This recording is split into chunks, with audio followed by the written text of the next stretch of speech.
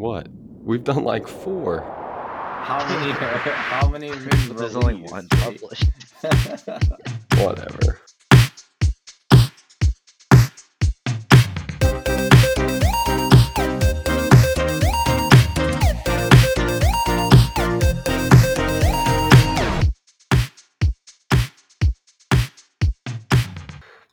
Hello, everyone, and welcome to episode 2 of Cannonside Chats. Cannonside Chats is a weekly podcast where we talk about everything going on with Arsenal Football Club.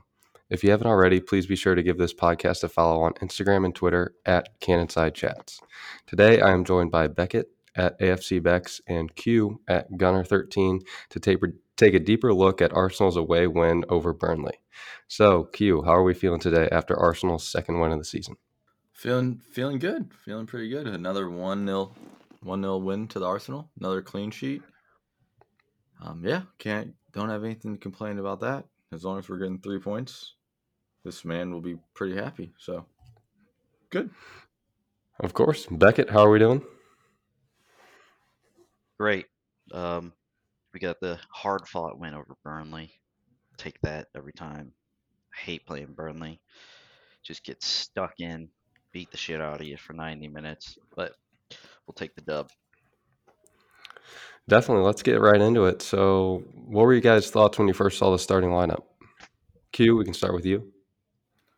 My first thought was immediately, wow, Beckett is gonna have a chub. Seeing this starting lineup, it's exactly what he's been calling for. Just a lone center defensive mid, get Emile Smith-Rowe and Odegaard in playing together, linking up. Still, you don't have to lose Pepe or Saka either with that. So, yeah, I thought it was a positive look. It looked like we were going to try to dominate possession, dominate the ball, fashion more chances. So, yeah, I was all right with it. I thought it looked positive. Same back four that kept a clean sheet in the last game, along with Ramsdale too. I know there was some speculation about whether Leno would get back in. He was just getting a rest against Norwich, but yeah, hard to take goalie out after a clean sheet. Now 2 consecutive. Hopefully he's here to stay. Yeah, definitely. I mean, I heard rumors that Leno was going to be promised the Tottenham game, but I just don't see how that could happen at this point after Ramsdale's had a clean sheet in every one of his appearances. But Beckett, was Q's assessment true? Did you have a chub when you saw the starting lineup? I I woke up like 40 minutes before game time, and when I saw it, I was like, "Oh hell yeah!" I got super excited. But yeah, I mean, it was when you see the way we ended the Norwich game, having ESR and Party come on. I think it was directly foreshadowing for this game. I think the idea was to try and get this some sort of familiarity with how we would go up against Burnley, and I think that this is the way we will probably line up against some of the smaller clubs in the Prem this season, or bottom half of the table maybe. Um, Obviously, there's some defensive weaknesses, frailties whenever you line up like this, but it definitely should, once they familiarize themselves with playing in this shape, Odegaard and ESR in the same system, I think you'll get more creativity and fluidity in the attack. We haven't done it. We've done it now for maybe 90 minutes total because we brought Lakanga on, but maybe 90 minutes total. So it's not the most structurally set yet, and we won't reap all the benefits yet. But I think as we progress through the season, we could see this a few more times, and the more we see it, the better it'll look. Burnley packed it in, kept things tight, so still things we need to work on. But yes, I was very happy to see it. Okay, great. Yeah, I think with Burnley playing the 4-4-2 and sitting those 2 rows of 4 super deep, we definitely needed to get a look at something a little bit more offensive, especially in the midfield. But let's look at the first half. Q, what were your thoughts on just the first half performance from Arsenal? I thought we started out not necessarily flat, but we didn't really take a hold of the game too much during the first half. I thought that Burnley was able to control the ball and kind of sort of implement themselves onto the game.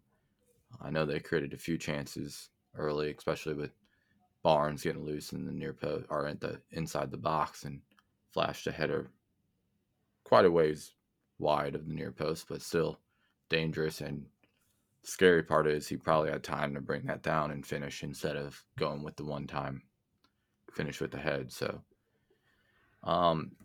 yeah, I thought even though we had some scary moments like that, I thought we were able to do well. Obviously, we get the goal in the first half.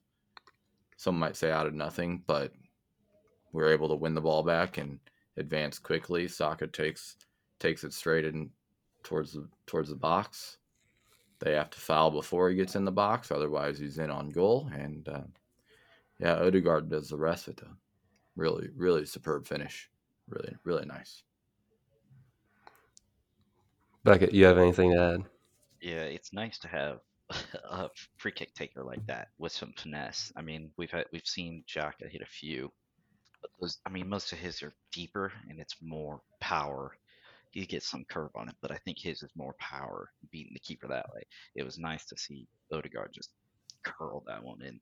Um, Tactically, I think it was a little bit different of a approach than Norwich. Obviously, our press looked pretty good in Norwich. It's a little bit tougher to press Burnley because of the way they play. One, their physicality. We can't match that physicality, especially with our front five, our attacking players. Saka, ESR, Odegaard. That's not the type of player they are. Pepe can get some physicality, win some head balls, which we've used him that way, but no, those guys aren't very physical. So you have to adapt your play a little bit. Your press wasn't as good as Norwich, as I mentioned, because the way that Burnley play, a lot of times they just hoof it up to those strikers. So they completely bypass your press. Even if you try and shift them in their back line and get them to pass it a little bit, it'll go out to their fullback and they are not afraid to just hoof it forward. So it's it's tougher to analyze your press from that perspective because they just bypass it so much. But I think some of the movements that we had are what we would like to do in our press still.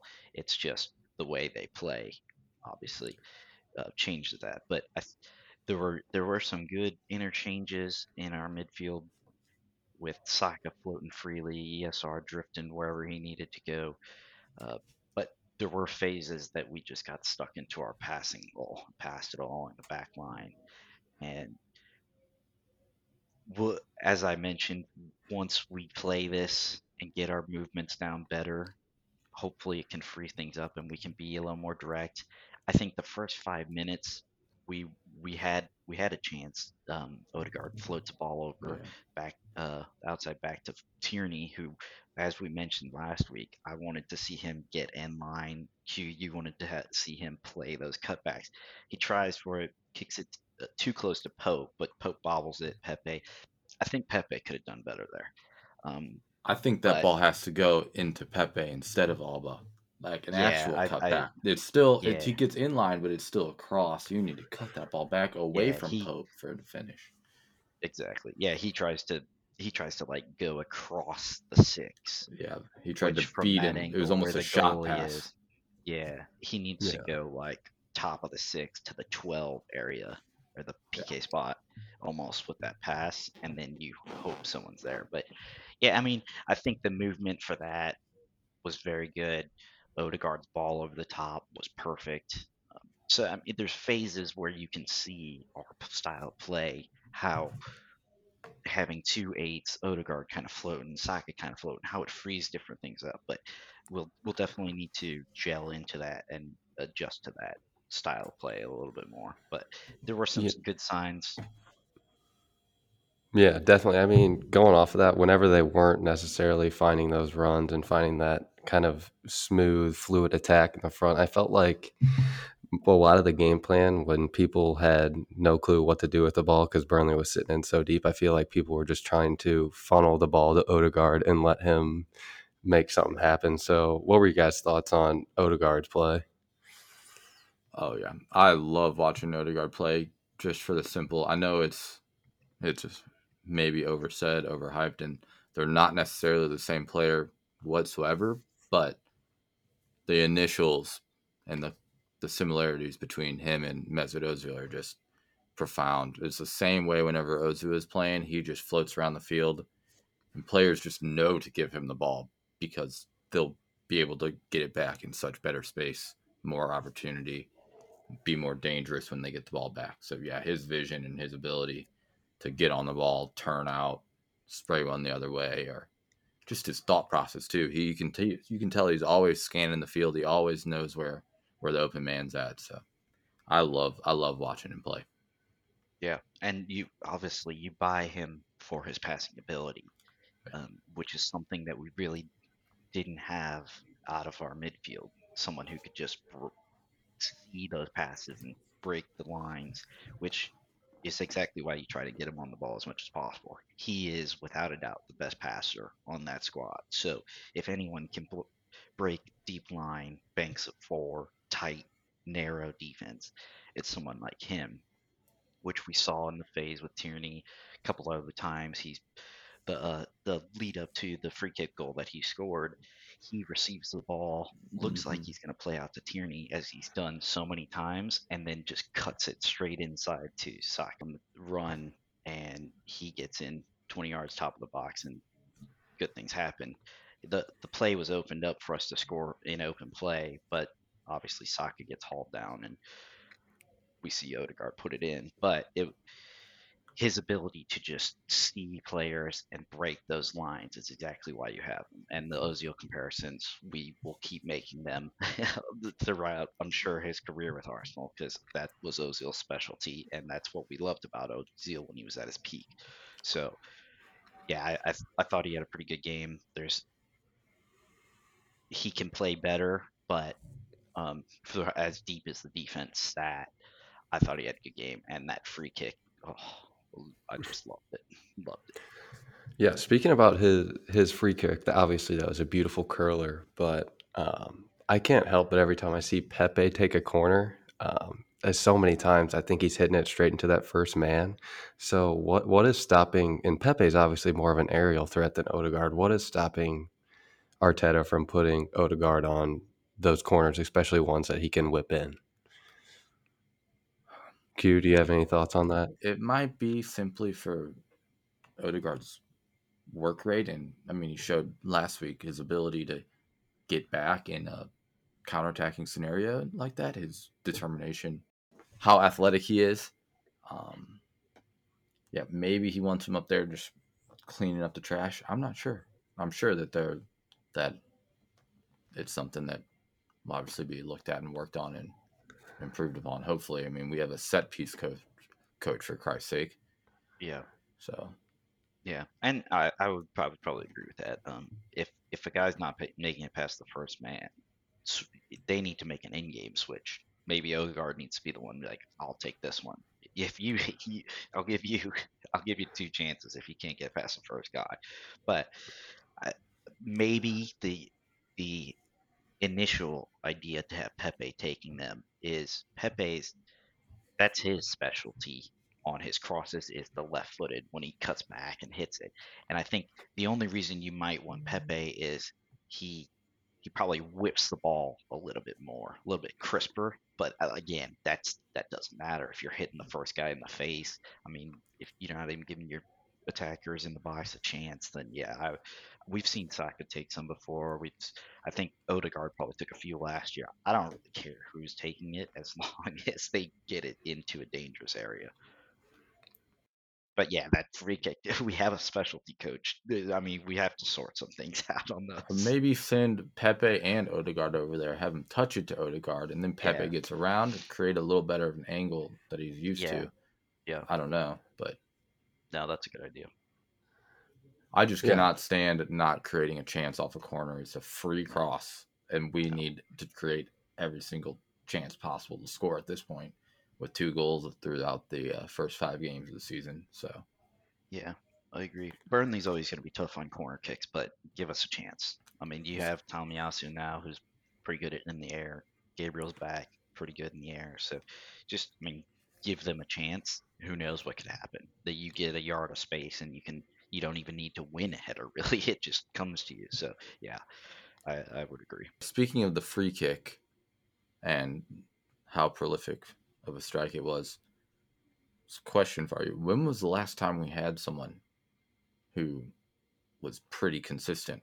Like, he gets on the free kick and you're like, okay, we've got a pretty decent shot at making this. Not, oh Lord, I hope he hits the net this time instead of skying it Yeah, wide left.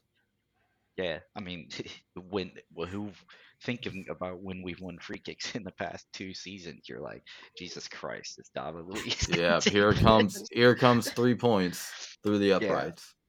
I mean, I think you're probably most taken would probably be Alba and Pepe hitting them, or Alba, Pepe, and Laka.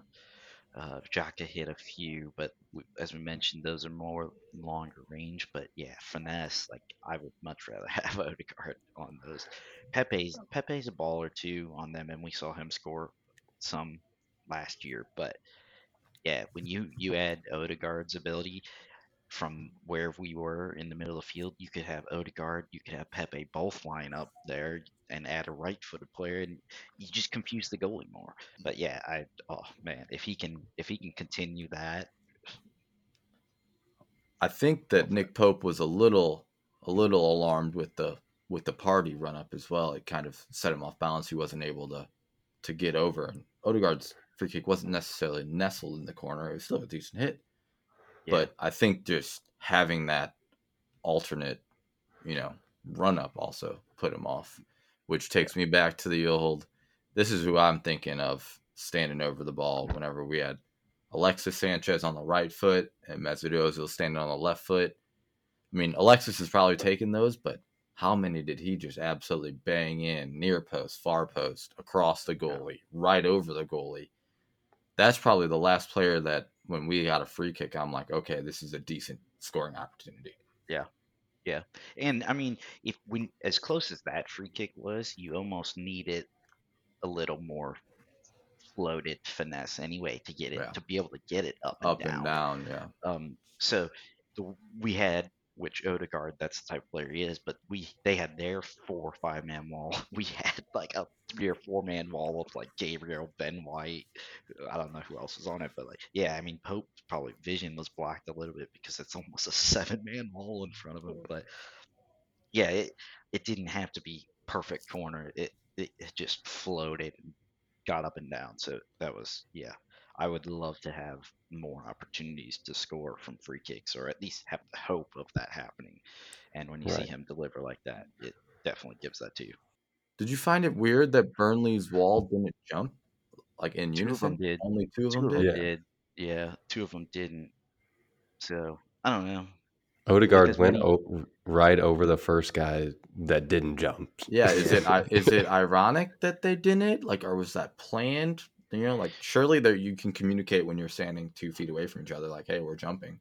So my thought on that is, uh, John Dyke doesn't seem like the guy who puts someone on the ground on a free Yeah. cut. Oh no, He no. doesn't seem like the guy that lays someone behind his wall to block your free kick. And where that was, if you jump, that is very reasonable to go under the wall, because it was so close, and it's almost harder to try and go over. And I think you probably should have them jump still, but yeah, I don't know. Maybe just miscommunication out of them, but I'm glad they didn't. Certainly. I don't know if he's getting it, even if he does jump. Honestly, I think it clears Maybe. I the mean, if he, jumping wall yeah, anyway. yeah. I was curious. I don't, never see half the wall jump, half I, not. I think if they have someone laying there, they all jump. But Yeah. Right. like I said, I, I don't I don't know. know the size of that wall. I don't know if they had a spare player to lay down. They had Yeah, like that's true six too. people in there. I mean, that's part of it too. Is like Burnley's probably like, listen, we're big enough anyway. Do we really need to jump? But you could argue like, yeah, 2 more feet at least jumping. So Yeah. I don't know. Well, yeah, you were talking about it earlier. Burnley's plan was clearly to just kind of huff balls in to the box, and that was even their build-up play to get out of Arsenal's pressure. But how did you make of Arsenal's backline performance in dealing with those balls in the air, because there were countless. Seems like that's all Burnley's attack was, just hoofing balls into the box. So, Beckett, what did you make of the backline and dealing with all of those? I think it gave us a little bit of trouble. You could see times in the first half, especially, that it was probably after our initial attacking phase in the first 5 minutes, probably the next couple minutes or so, they had a couple chances where you just kick it up to Ashley Barnes or Chris Wood, and they're knocking it down for each other. And listen, we know Ben White isn't the best aerial threat, and you put someone like Ashley Barnes up against him who relishes just winning head balls, and that it's always going to pose a little bit of a threat against us. But I think in general we sorted it out okay. The extra protection of having Tamiyasu and Gabriel can kind of offset the lack of physicality you have out of Ben White, but it did give us some issues at points in the game, and you could see there was one point where Ashley Barnes they didn't kick it up soon enough, and I think he ended up getting called offsides. But he's like, dude, this is working. Just send the ball up as soon as you get it. He's just yelling to his fullback. He's like, don't take a touch, put your head down, look up, see where I'm at. Hoof the fucking ball. One of us is gonna win this thing, and we'll knock it down. So I think when you have a situation like that, the thing you have to really be worried about or thinking about is second balls. Ben White probably not going to win the first ball in most of those occasions, 50-50 duels, but can we get the second ball?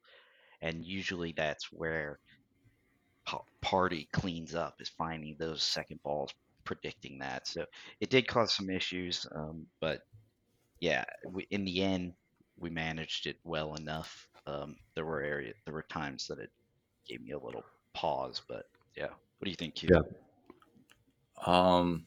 I think that you're right. It definitely causes trouble.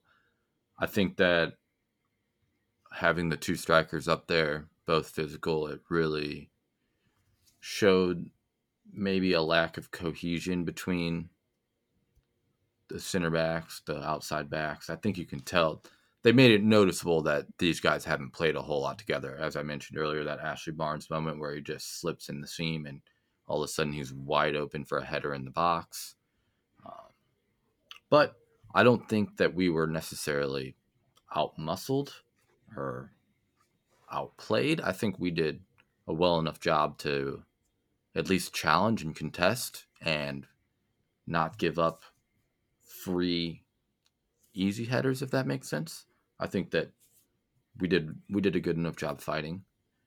Um, yeah, I just think that yeah, you could still see hints that these guys are still getting together, still figuring out how to play, what they can and can't do. So yeah, I thought we did all right.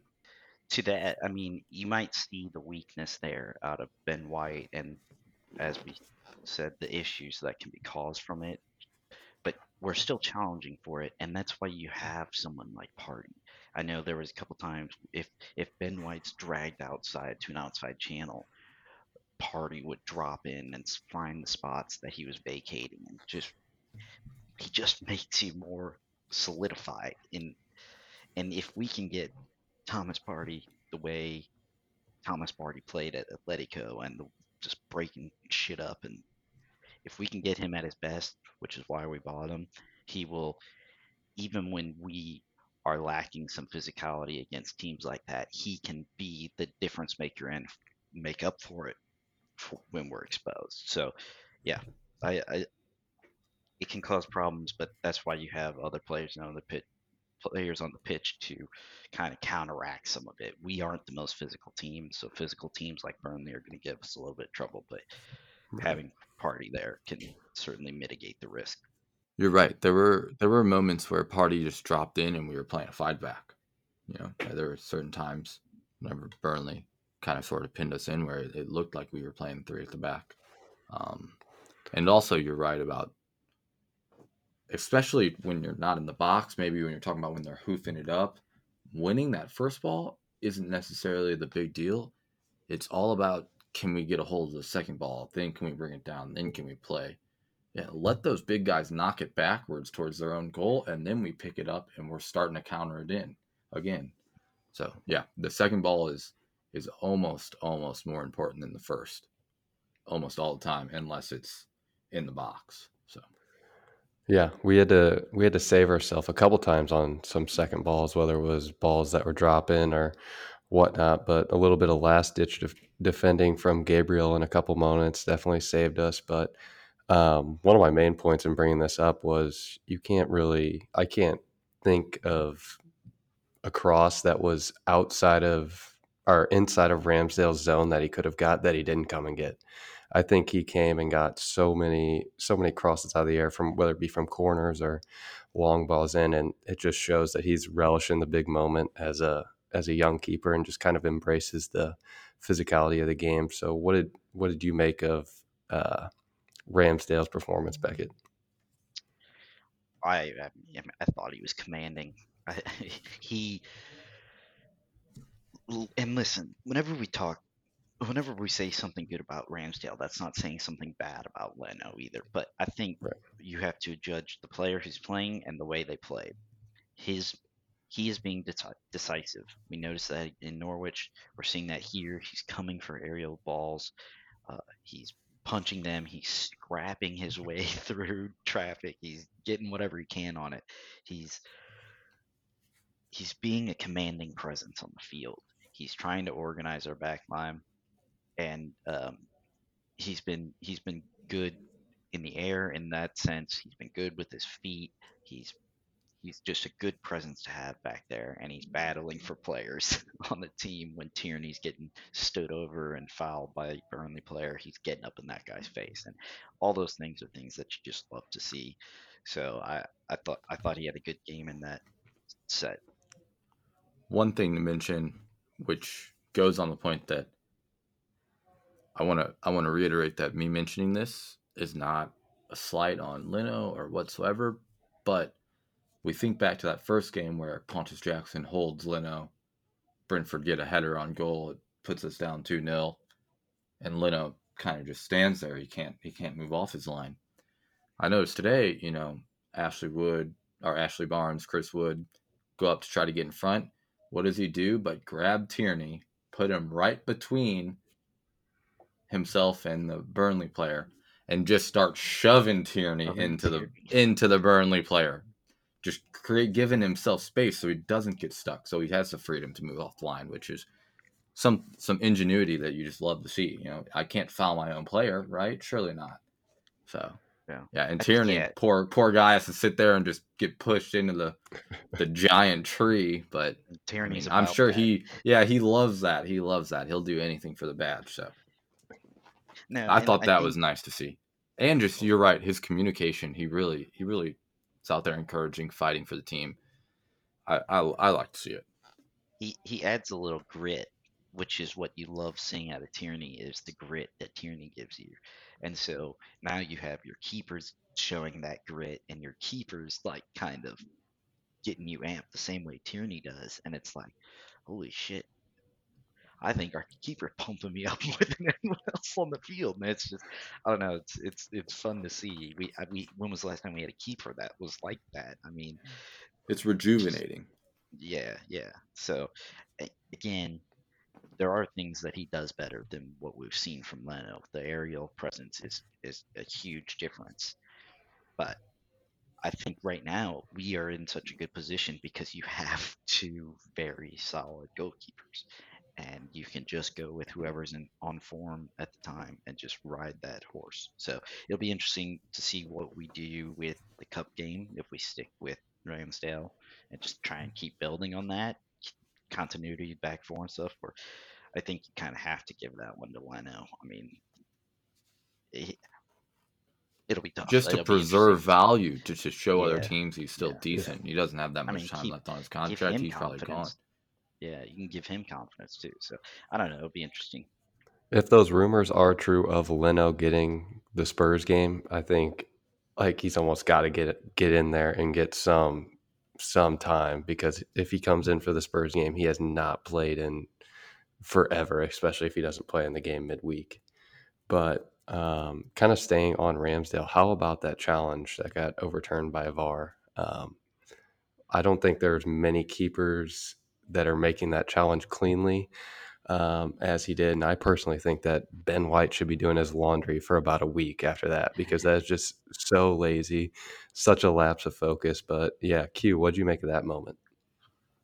So one thing that was drilled into me for since I can remember as being a soccer player, and something I have tried to drill into my own players as recently as yesterday during our game, is that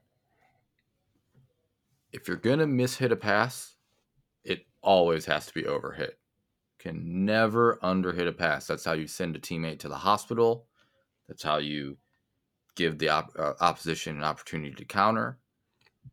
Look, if he overhits that pass, yeah, maybe he gives away a corner. There's still time for our teammates to get back there in that sense. We get back, all right, we get set up. But when you underhit that pass, you just invite the opposition to press up to get on you. And yeah, I think that you're right in the sense that Ben White should be on his knees, kissing his boots, Ramsdale's boots after that, because he really did save him and the rest of the team with that What's he challenge. kissing? The boots, his boots, both of them, but specifically the right one that got the little tiny touch of the ball that it needed in order to save that from being a pin. I love how he immediately knows that he got ball and there's not a foul on that too. He's already protesting. Yeah. No way. Before he even makes the call, he's saying, no way. You cannot fall for this shit. I don't even know if the ball was out of bounds yet. Yeah. Oh, no. It was probably still in play. But props to the ref. He kept his cool. He just went over. So it only took him about, 10 seconds looking at it to be like, okay, yeah. So, well, I can't remember the last time VAR worked in our favor. I'm loving it now. About 2 years ago, maybe even last year, we're getting the sack on that, and that's going to be that's a penalty. So, yeah, you love to see that. Yeah, hopefully VAR goes in our way a little bit more for the rest of the season than it has in the previous seasons. But Beckett, did you have anything to add on that? Yeah, Q, you should tell Lee Dixon that he should always overhit the ball. See what he thinks. He'll nuke it into his own net. He'll chip the goalie next time, yeah? Yeah. No, I mean, I can't harp on it enough, but just having your keeper be decisive saves you in that instant. If he hesitates even at all, that's a pin because he's not gonna get to the ball in time. It's a pin, or he's touched around and it's a goal. He doesn't even have to take a pin. Exactly. So I mean, him being decisive and reading that his player underhits the ball and just getting out there as quick as possible saves not only himself but saves the team and Ben White.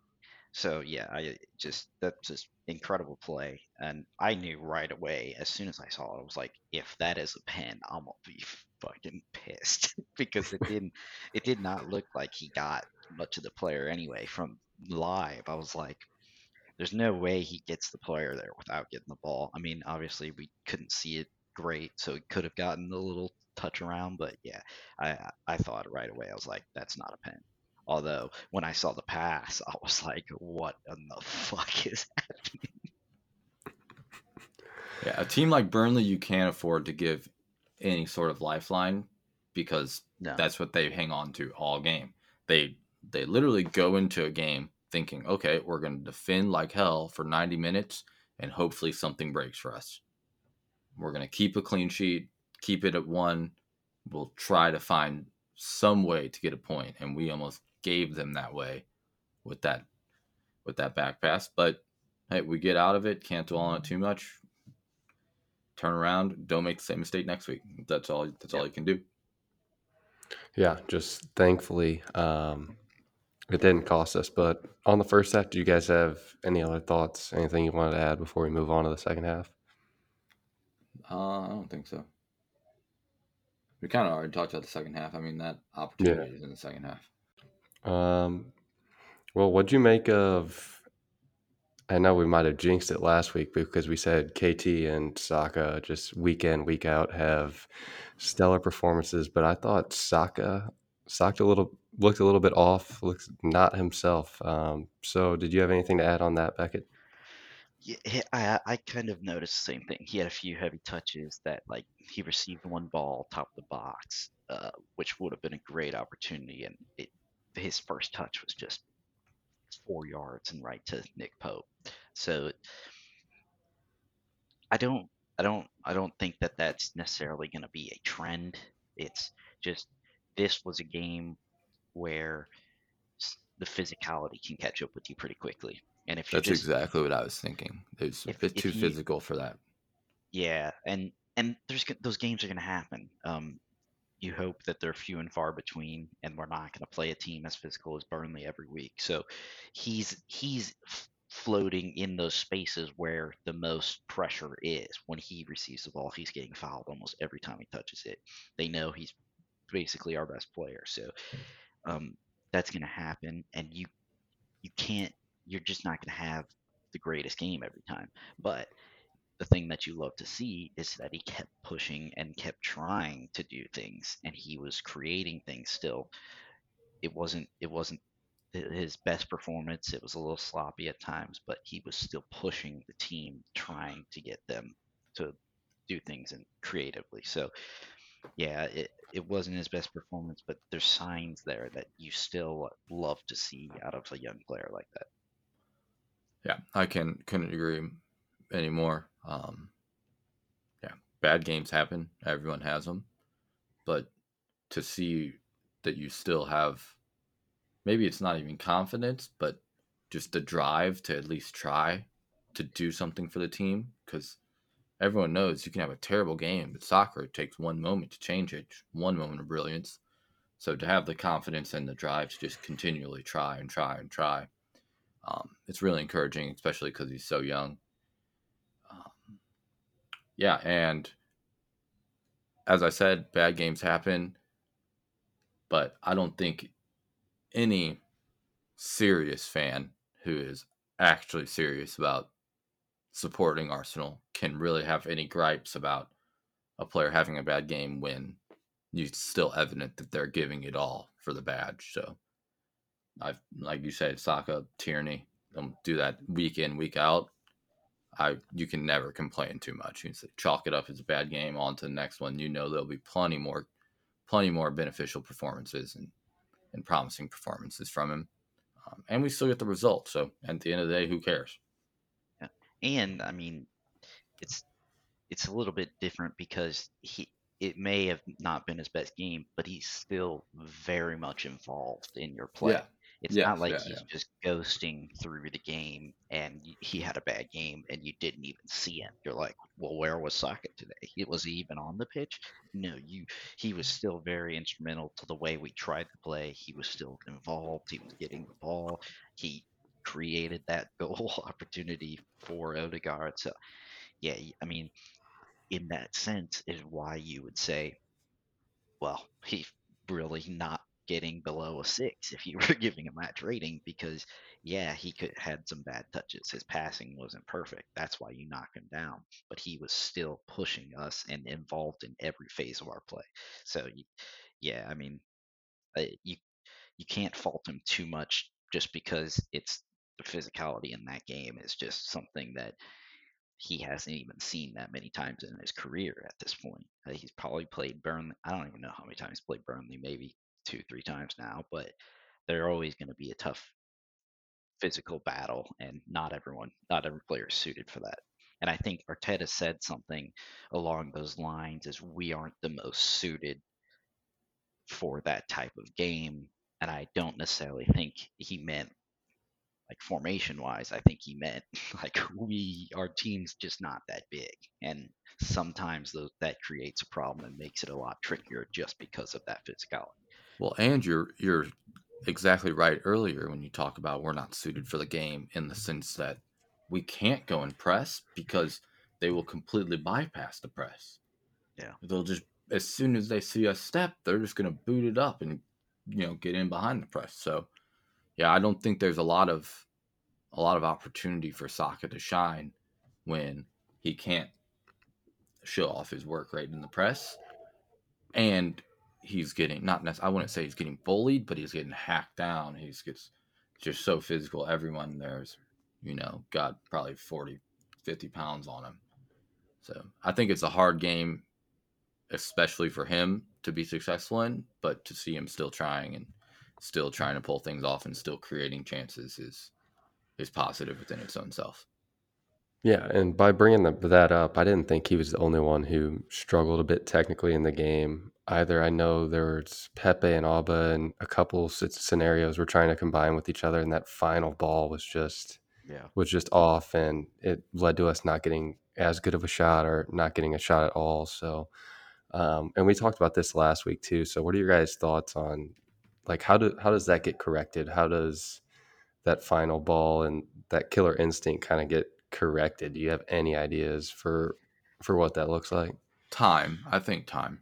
Yeah, these guys, yes, they've played together, but you have to see the success, happen a few times before you start making it consistent. And yeah, I think just a few more days, weeks, months on the training pitch. Not maybe, hopefully not months.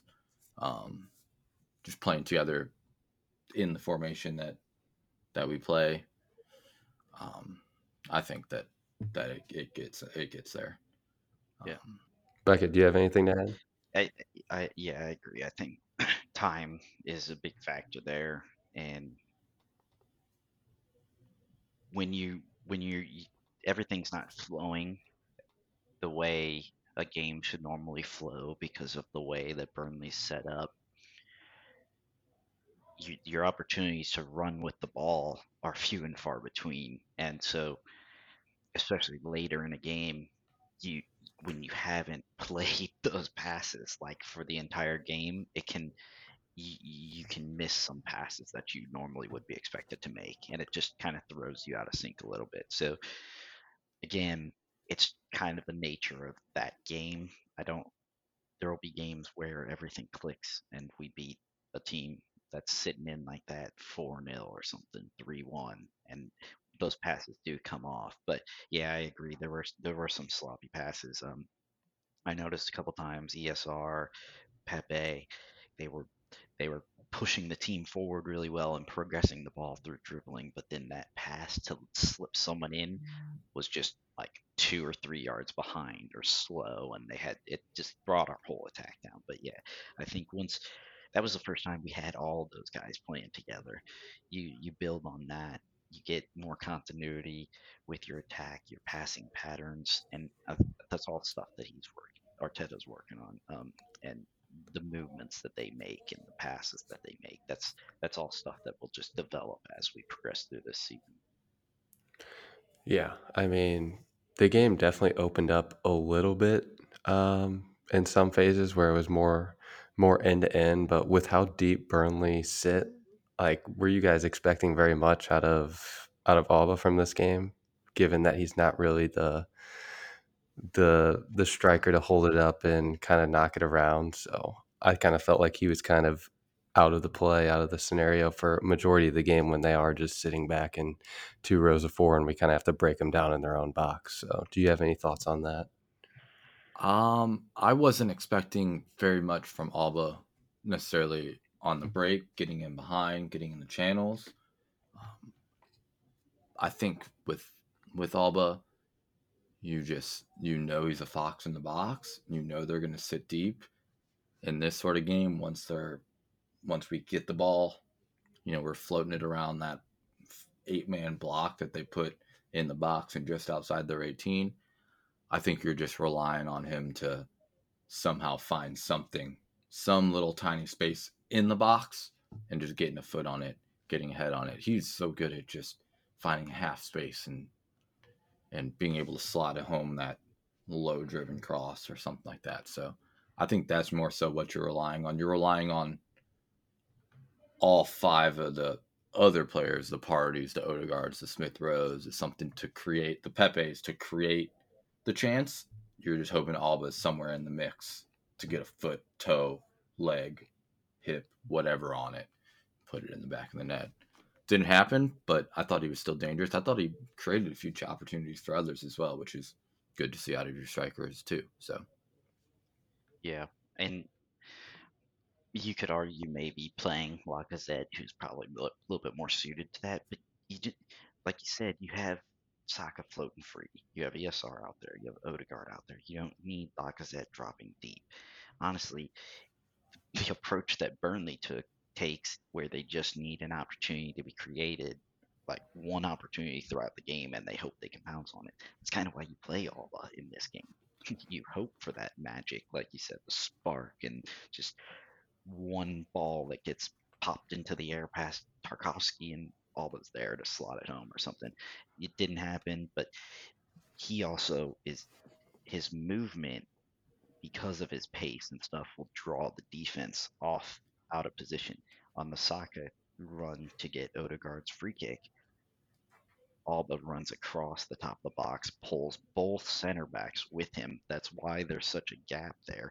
The outside back starts to step in. Saka was about to slip Pepe when he gets fouled. So the movement still opens up areas of the pitch for you, even if he's not instrumental in the actual play or the build-up of it. So there's still things that he can do, and his movement, drifting out wide, stuff like that, it still impacts how we play as a team, and all of that is instrumental into the way we build up, and hopefully we create goals going forward.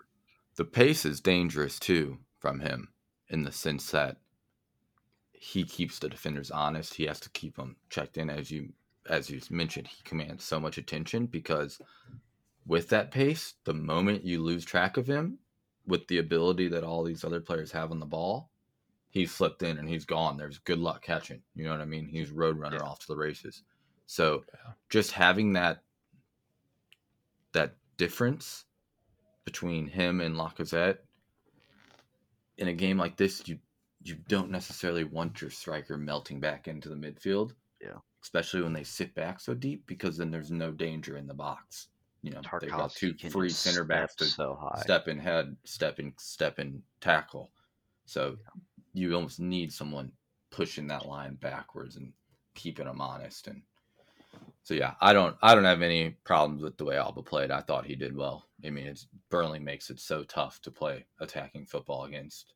So yeah, I think he did fine. I have no problems with it. We were mentioning the physical battle that was going on with Burnley and how physical, especially their whole team is, and especially up top. But what do you guys make of Gabriel's dealing with their physicality? I don't think he will ever shy away from a battle like that. I absolutely love it. I absolutely love it. It is so nice to have him back in the squad. It means so much for our back line.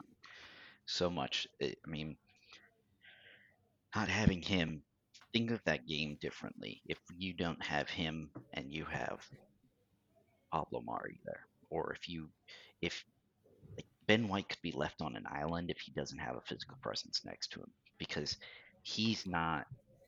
Gabriel is pushing Chris Wood and Ashley Barnes, getting them positionally away from where that ball's getting kicked up to every time. He's winning headers. He's recovering. He was everywhere on the pitch. It was very fun to watch him play that game. And like you said, he relishes it. So his energy just gets higher every time he wins a battle, and it was fun to see. I think he was one of the standout performers of that game. Yeah, he reminds me of a way more polished Gabriel Palista back when we used to have him, and just reminiscent of those battles he would have with Diego Costa, even before we got him, whenever they were both in the Spanish league playing. You know, there's some few incidents where Diego Costa tries to walk him down, bully him a bit, and he stands right up to it. Gabriel, same way. I mean, I think about last year whenever Kane put in that horrendous shoulder challenge about 2 seconds after he played a ball, and Gabriel's right back up, ready to fight. Doesn't shy away from anything.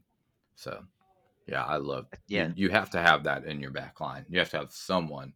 Tierney, yeah, he's there, but he's out wide on the island. He was up in the attack. You have to have someone with the metal, who brings some force, who lets the And opposition know, hey, we're here, we're ready to defend. I'm ready to battle for 90 minutes.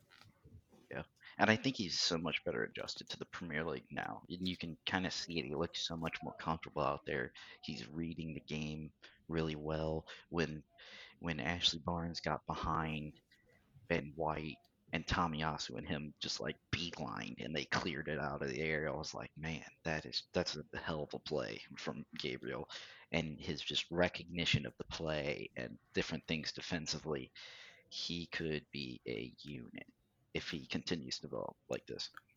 Arteta was full of praise after the game too, as well. I saw that he mentioned the fact that he believes that Gabriel has a tremendously bright future ahead of him, which is high praise from the manager as well.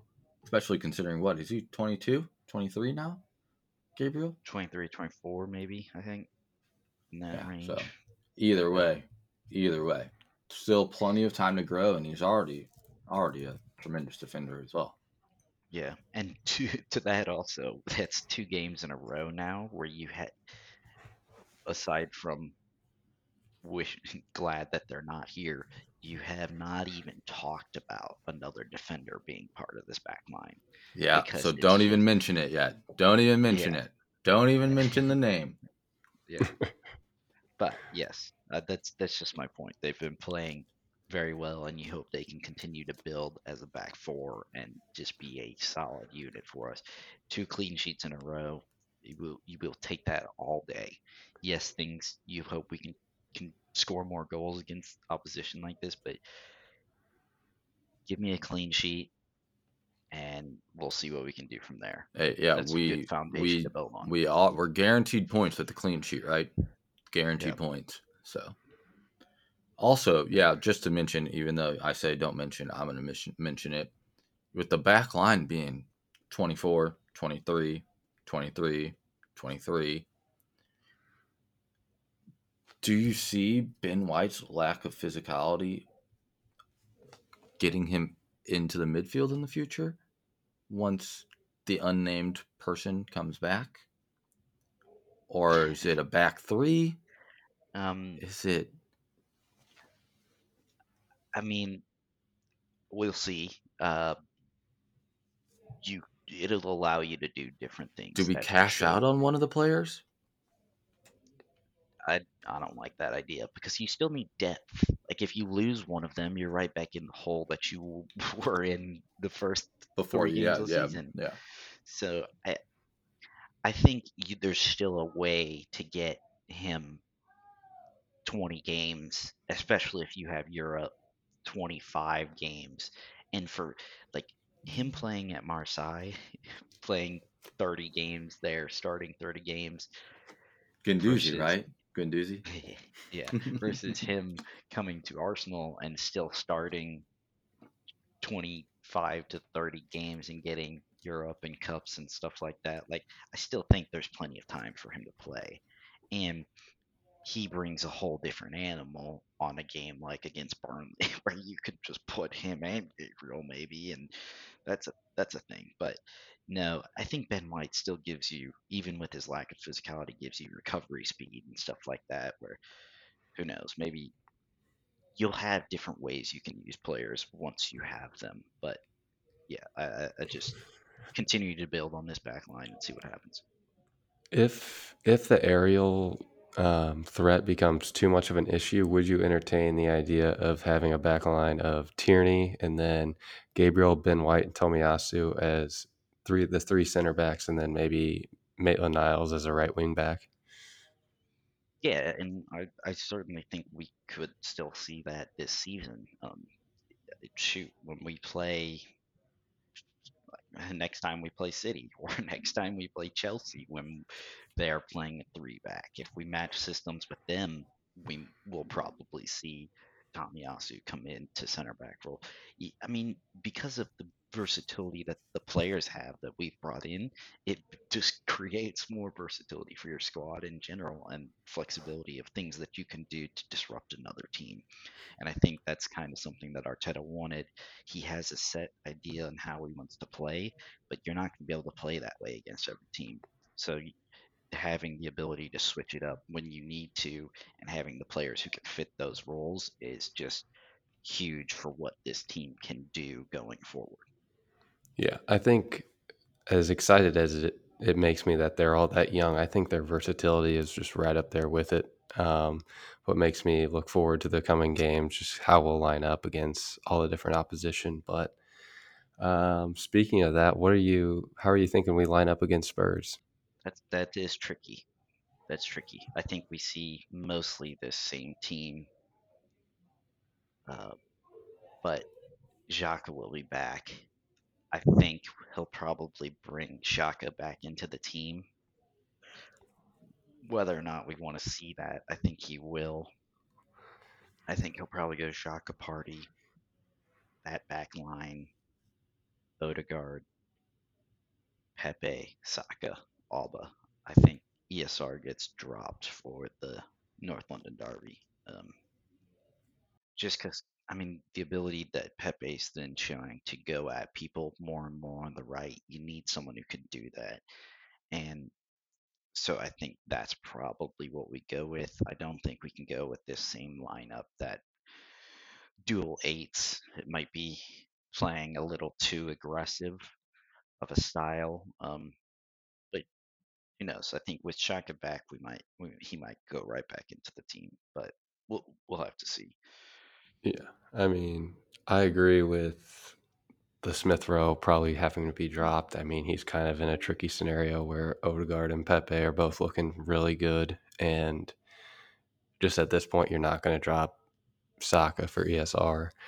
Um, but I just hope that we bring Sambi instead of Xhaka into that midfield. I would like that as well, but I just being playing in the Premier League is one thing.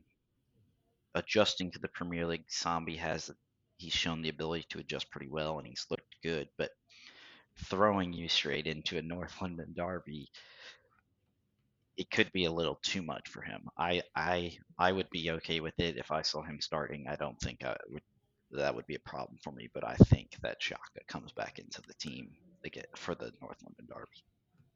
Q, what are your thoughts? How do you think we'll line up against Spurs?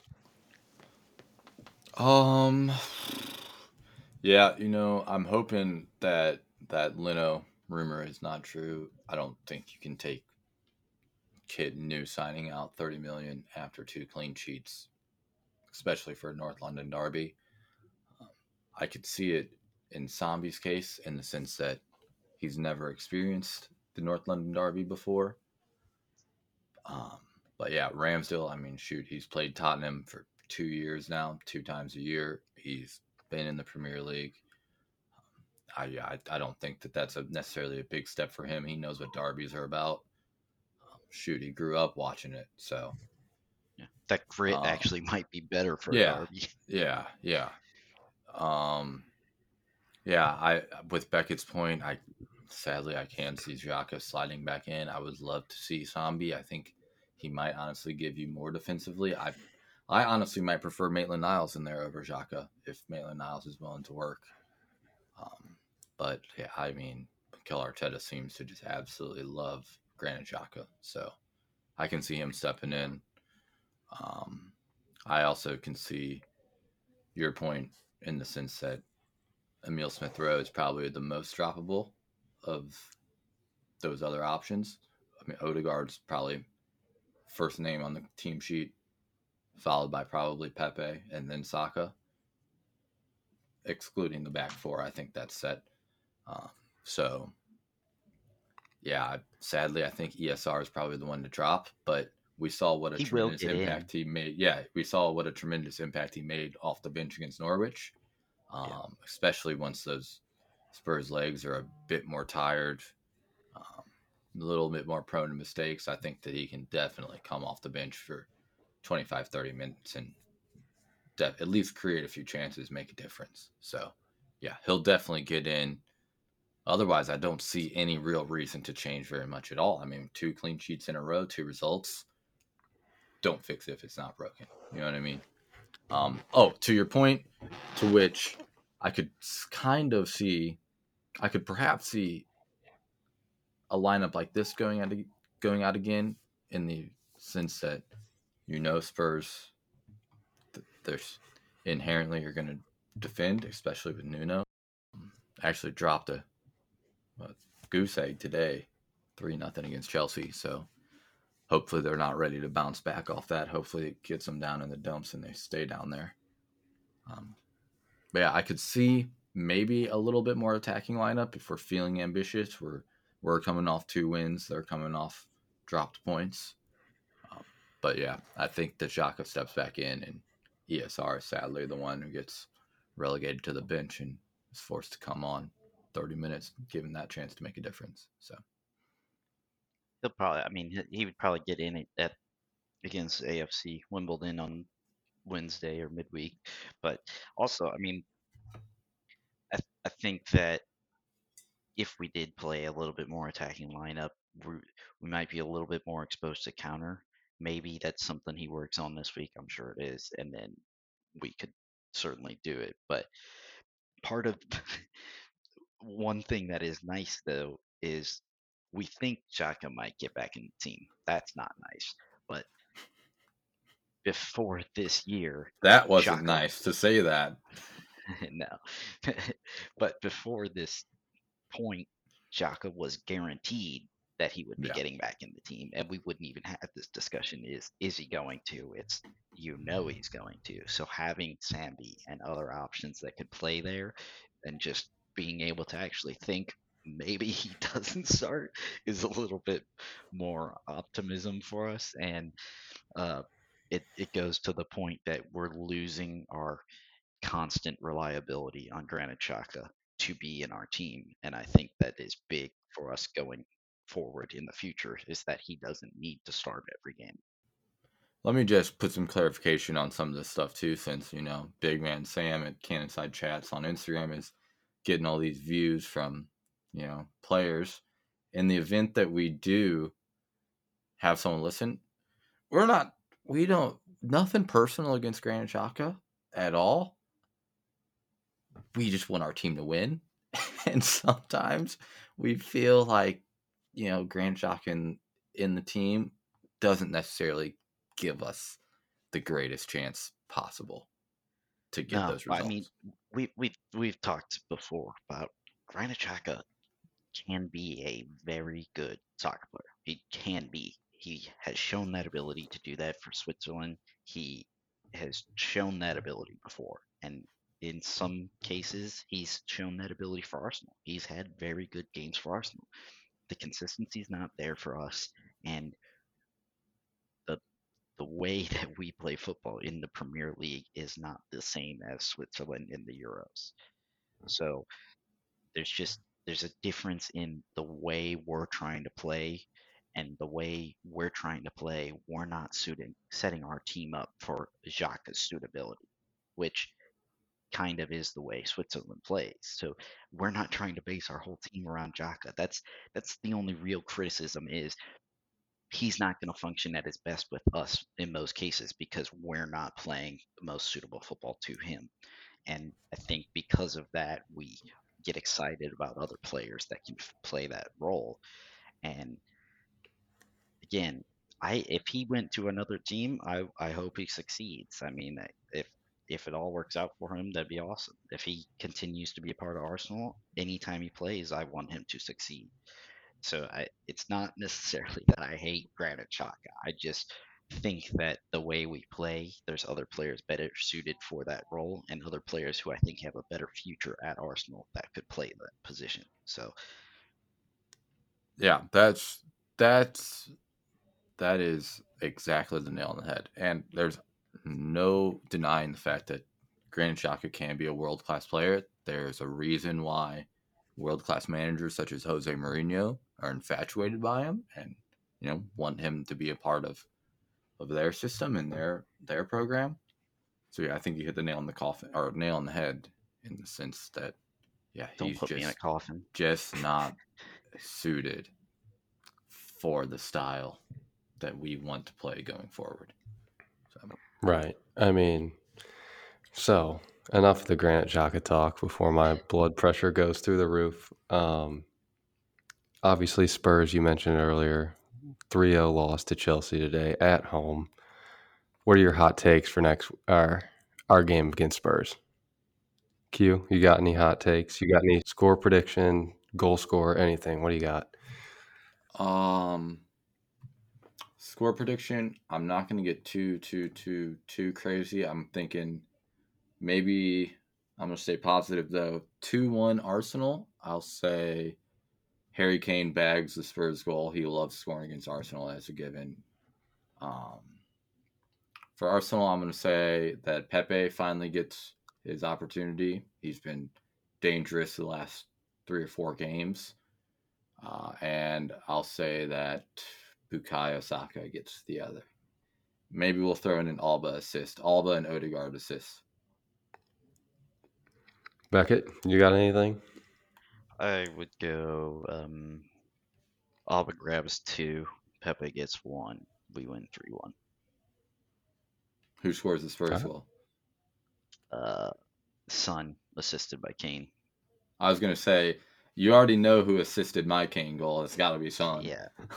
There's no one else. Every time I mean, obviously Harry Kane gives you all sorts of problems, but I think every time we play Spurs, Son just I'll one up we you. My Harry Kane goal is a free kick, foul conceded by none other than Granit Xhaka. well, that's a take. That is a hot take. Oh, geez. I think I can't wait to get back on the pod next week and talk about it. Yeah, we're gonna get on the pod after the Spurs game, and Granit Xhaka is gonna be Q's weekly wanker. you, you can clip this right now. I'm going 2-1, Pepe goal, Smith Rowe goal off the bench, just dramatic scenes in the North London Derby. So that is my hot take. But as Beckett mentioned, do we have any weekly wankers out there? Q? I'll start this. I'm gonna go. My weekly wanker for this past week is the Burnley fans. Just the Burnley fans.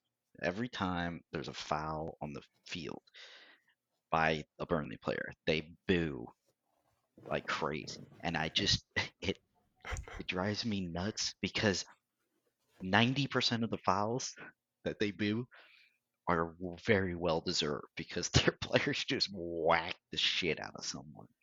And that's Burnley's specialty. And it just, maybe that's why they boo, is because they get called for so many because that's how their team plays. But it just pisses me off. And then their player, the ball flies up and accidentally hits Pepe in the arm or something, and their whole crowd goes crazy. I mean, I guess that's every football stadium, but I just really hate Burnley. That definitely is my least liked club in the Prem. So I yeah, think what you're saying, the booing and stuff, kind of rubs off on their players because there was one play where Tierney just got absolutely clobbered. Just guy got to the challenge way late, and the guy got up. He's like, looked at Tierney. He's like, "That's not even a foul." It's just like, dude, you just waxed him. yeah, no, But Q, you got anything for the weekly wanker? Yeah, I just want to touch on Beckett's. Yeah, that is annoying and it is frustrating when it's so evidently a foul. But you do love to hear fans, getting behind their team and supporting their team. yeah. I mean, they're the home Especially team, so after definitely. COVID. But Like, I mean, I'll take any crowd noise at this point in time. It just adds so much to the drama and the event of it all. no. Um, and So would you my rather me weekly just make wanker. Wait, what are you gonna say? made the whole team my weekly wanker because they don't No, even no, try no, and no, play no. I'm football? They respecting. just foul. I'm respecting that. I'm respecting I'm that just kidding. decision. I'm kidding. I can see where it's coming from for sure. But my I'm, weekly wanker ties into the fact in the sense that it is the Manchester City board official who decided to go after Pep after he asked for more fans to come to their Premier League game after barely any showed up for their 6-3 win over Leipzig in the Champions League. All Pep did was, ask fans to come out. He said the team's going to be tired. They're going to need that support and that extra push in order to drive them to get a result because, shoot, they just grinded for That's 3 games in a week, 3 games in 7 days. Difficult for any team, even a team as deep as City. So all he did was ask for fans to come out. I get that. But this board member comes out, I'm not sure if anyone saw it, and kind of says that, Pep's a great coach, but he should stick to that. He's too dumb to understand all that, COVID's still about. Maybe people can't afford tickets. Maybe they can't find a place for their kids, listing all these reasons. He goes on to say that Manchester City have great support, great fans, takes a dig at Liverpool and United, saying that they sell 4,000 tickets every week because they're tourists coming. And so, yeah, I Bit just rich for City fans. for a board director to kind of directly go after the manager like that when he simply asked for some support for his team, that is well deserving of a weekly anchor in my opinion, especially when it's the best coach in the world. And then what does Pep turn around and do? He says, hey, if the fans have a problem with me asking them to come to our game, that's fine. I'll quit. I'll resign. And so I'm sure that dipshit board member is like, oh, fuck, I might have just screwed our whole entire plans up, for the next 2 or 3 years because I pissed this guy off. Like, he's simply just asking for people to come to the game. I don't think it's that disrespectful. It's almost disrespectful to not go to the game when you're so blessed to have such a good and competitive team with such a legendary coach who keeps you in almost every single game you ever play. You're almost always tipped to win. So, yeah, Manchester City board, weekly wanker.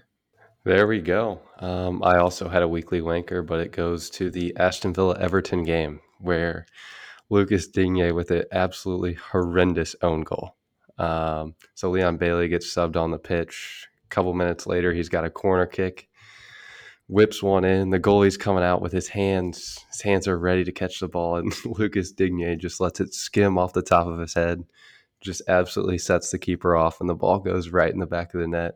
And then, as if that wasn't bad enough, for the stretch Lucas Digne has been in the Premier League, he has the most own goals out of anybody else. So, Lucas Digne, you are my weekly wanker. Can I have an honorable mention because he's on my fantasy team? So -1 points for the week. You love to see that. Oh, what a brilliant header. I'm just now watching it. What a brilliant header. Tucks it in the back stick, huh? Yeah, I mean, and I love the celebration from Leon Bailey. That's the weekly hero. He goes crazy for the celebration on the own goal. You love to see that too. Well done. Like on pro clubs running around the field celebrating after an own goal. I'm surprised. Yeah, an own goal that you shot on target and the goalie tried to make a save and it went in. It's somehow an own goal. Yeah.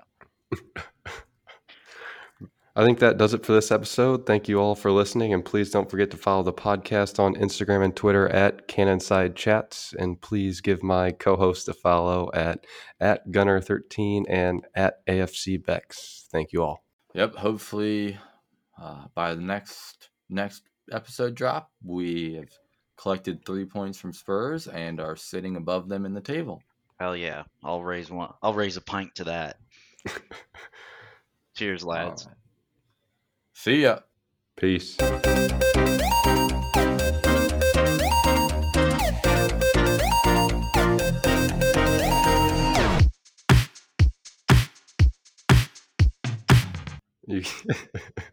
You can clip this right now. I'm going 2-1, Pepe goal, Smith Rowe goal off the bench. Just dramatic scenes in the North London Derby.